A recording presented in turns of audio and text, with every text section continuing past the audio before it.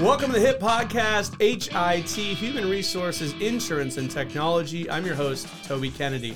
As always, we are dropping into your feed on Tuesdays with what I hope are bite-sized, digestible, awesomely curated little bits of what's going on in this space. This week's episode is brought to you by Montage Insurance Solutions. And without any further ado, let's get right into our topic. This week's episode, I bring on Robert Romar, and I'm very excited to have him on. Robert, how you doing? I'm doing well, thanks. How are you? I'm good. Thank you. We were just talking a little bit about your trip into bear country and out seeing some of nature. A few mountains, a few bears, a few trees. Got the kids out in the fresh air. Super sweet. So, Robert, you are our Director of Property and Casualty here at Montage Insurance Solutions, and you have been doing this sort of thing for a little while. Few years. I've been here at Montage about 7. Yep. Actually, just passed the anniversary, December 1st. Happy anniversary. Thank you very much. And about 20 years in the industry. Yeah, and primarily in commercial and on the property casualty side. 100% commercial. Right. There we go. So when I thought about cyber liability and I thought about bringing this to our audience, you're the guy who was like, hey, listen, if we're going to have a conversation about this, let me get the actual expert in the room. Let me get the big brains here and let's talk about this stuff. So if you don't mind, what I'd like to do is take our audience just from a high level. When someone talks about the risk of cyber liability or the need for cyber liability or a policy of cyber liability, what are we even talking about? Yeah, so cyber liability is really coverage for theft of confidential data. And just about everything is confidential these days. We all have data, credit cards, driver's license, those things. So we've seen the hacks. Blue Shield had a big one. Vegas had a big one. Shut down Vegas for a while. So if you think you're impervious, you probably not. Exactly. Everybody's subject to it. It's even affected the government. So it goes all the way up the line. So this is for companies that house data in some electronic place. Exactly. So obviously when you're old school, a bank or a jeweler, and you've got physical property that if someone steals, you know the value of that, sure. Right? With the digital stuff, what are the consequences for employers that are housing this stuff that's now digitally valuable? Are people going to sell the data? Are the employers going to have some sort of ramifications? What's the consequence? Sure. Certainly the employers could have some responsibility for that, but we've all had the hacks. We've seen that. People have lost their credit. They can hack into your bank accounts, hack into your credit cards, those different types of things. So it's intellectual rather than a physical property. So it's a little bit more hard to define that tangibly, but certainly just as important. And because it's different, and insurance carriers are great with their contract nuance, it's probably or certainly not covered on other policies? Certainly. There used to be some small enhancements on a business owner's package policy, but now you need a specialized cyber liability policy to protect these coverages. So if you're an employer out there and you have, first of all, let's back this up. What type of employer does this even apply to? Everybody that's got confidential data. So anybody that's housing any kind of data, again, credit cards, date of births, even email addresses, phone numbers, cell phones.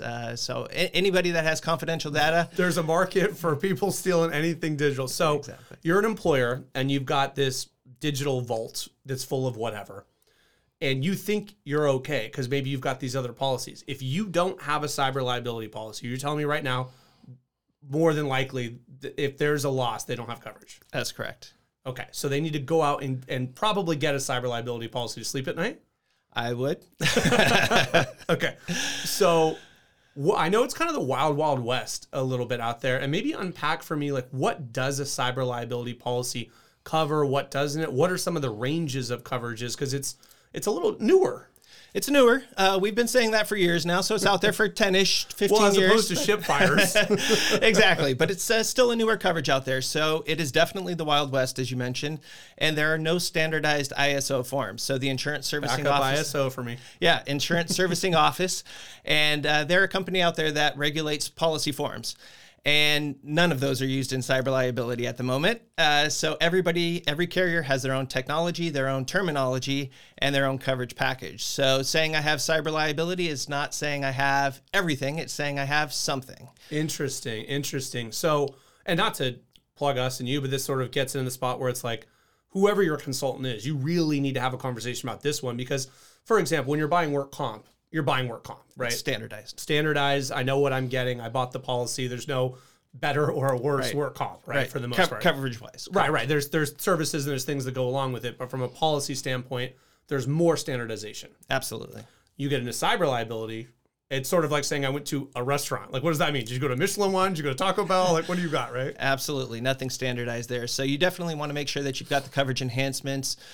There are a few standardized coverages in cyber liability, but certainly some specialized ones. What are some of the standardized stuff? So things like network security and privacy liability. It's going to cover things like data breach, regulatory defense and fines, investigation costs, things like that, ransomware.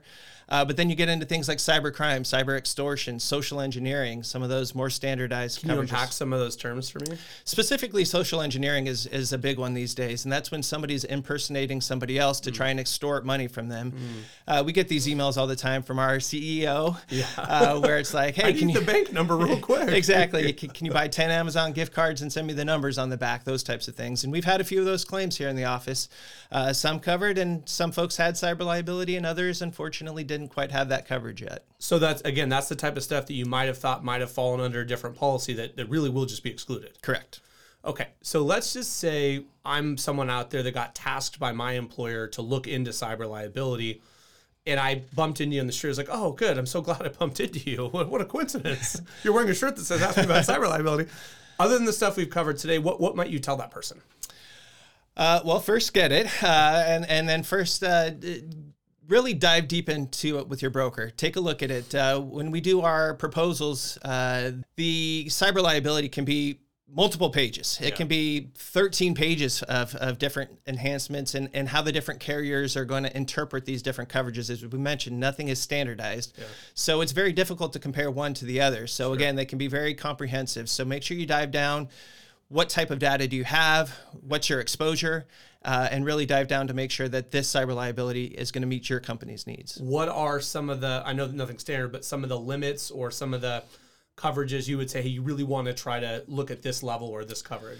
Yeah, so $1 million is kind of the starting point, but we are starting to notice some going up $2 million, $3 million, even $5 million, and some of these are becoming contractual requirements. For your vendors out there saying, hey, you're going to need to carry a limit of $3 million or $5 million, depending on the data that you have. So social engineering, that type of thing is very important, but very sub-limited. Right. Some of these carriers not even offering this coverage in California anymore. And, so sub-limit on that, probably $250,000 is probably a cap on the cybercrime type coverage. Okay. And then when we're looking at this stuff, I know you're saying the spreads could be 13 pages because you're really comparing apples and oranges. For a standard-ish policy, what's a range-ish from a premium standpoint? What are we talking about here? Well, luckily, cyber liability is still fairly inexpensive in the grand scheme of things. It's not going to touch your workers' comp premium, your errors and omissions, or those types of things. So starting premiums probably in the couple $1,000 range. Okay. And I'd say $5,000, $10,000 would be a kind of a standard cap. Yeah. Certainly, as you go up in the limits, the $3 million, $5 million, you might do $15,000, $20,000 or more. And again, that's also dependent on what type of information you have, how much of it. So data records is a big thing, a rating basis. How much data do you have out there that needs to be protected, and revenue.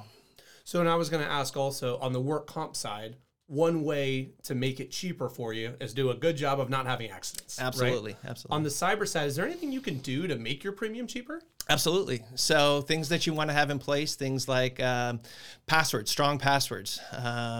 You want to have backups, frequent backups, offsite if possible. You don't want to have your backup tape sitting in the same room as your server and then have your server hacked and then your data is right there as well, your backup. Right. Software updates, patches. Microsoft releases all these security updates. Well, that's a nice little flag that, hey, there's a hole in this program, and it's a nice way for hackers to kind of back into things. So you want to make sure once those updates are released, you're installing them, your IT team. And these sorts of best practices that you're listing out, this is something to where there is a space for it with the underwriter. Like you as the consultant, when you're in that chair and anyone out there talking to their consultant, you should be gathering this information from the client and telling this to the underwriter, right? Absolutely. Generally included on the application of what are your security measures and protocols to mitigate these risks. And we talked a little bit about how there's not necessarily a standard app. So what I'm hoping to do is tease out maybe even a couple extra nuggets and tell people, look, if you are shopping for these policies, here's a few things that if it wasn't already disclosed to the underwriter, try to get this information to them because it might mitigate your premium. Yeah. So when you're going through the application, if all those answers are no to, hey, we don't do any of these, let's change that before we submit the application. And then we'll price this out for you. Absolutely. Okay, cool. Any parting thoughts on cyber besides, look, it's important. It's a little bit on the newer end.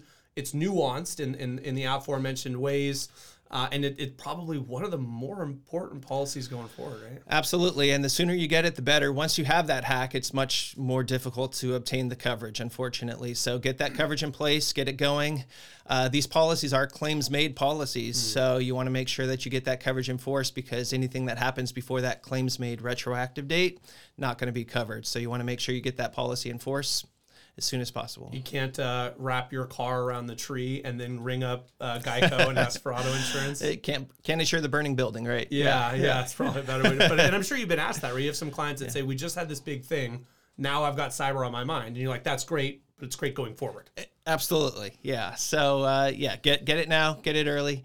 Bump up those limits. What's the joke? The best time to plant a tree was 10 years ago, and the second best time is today? Right now, get it going. Cool. Okay. Thank you so much for unpacking this with us. And, of course, if anyone wants to get a hold of you, Robert@montageinsurance.com. Of course, clients can ask, and non-clients and friends, you're happy to have them bounce questions up to you? Absolutely. Happy to answer any questions. Cool. Awesome. Thank you so much, Robert, for being here. That's all the time we have for this week. Until next week, make this the best week yet.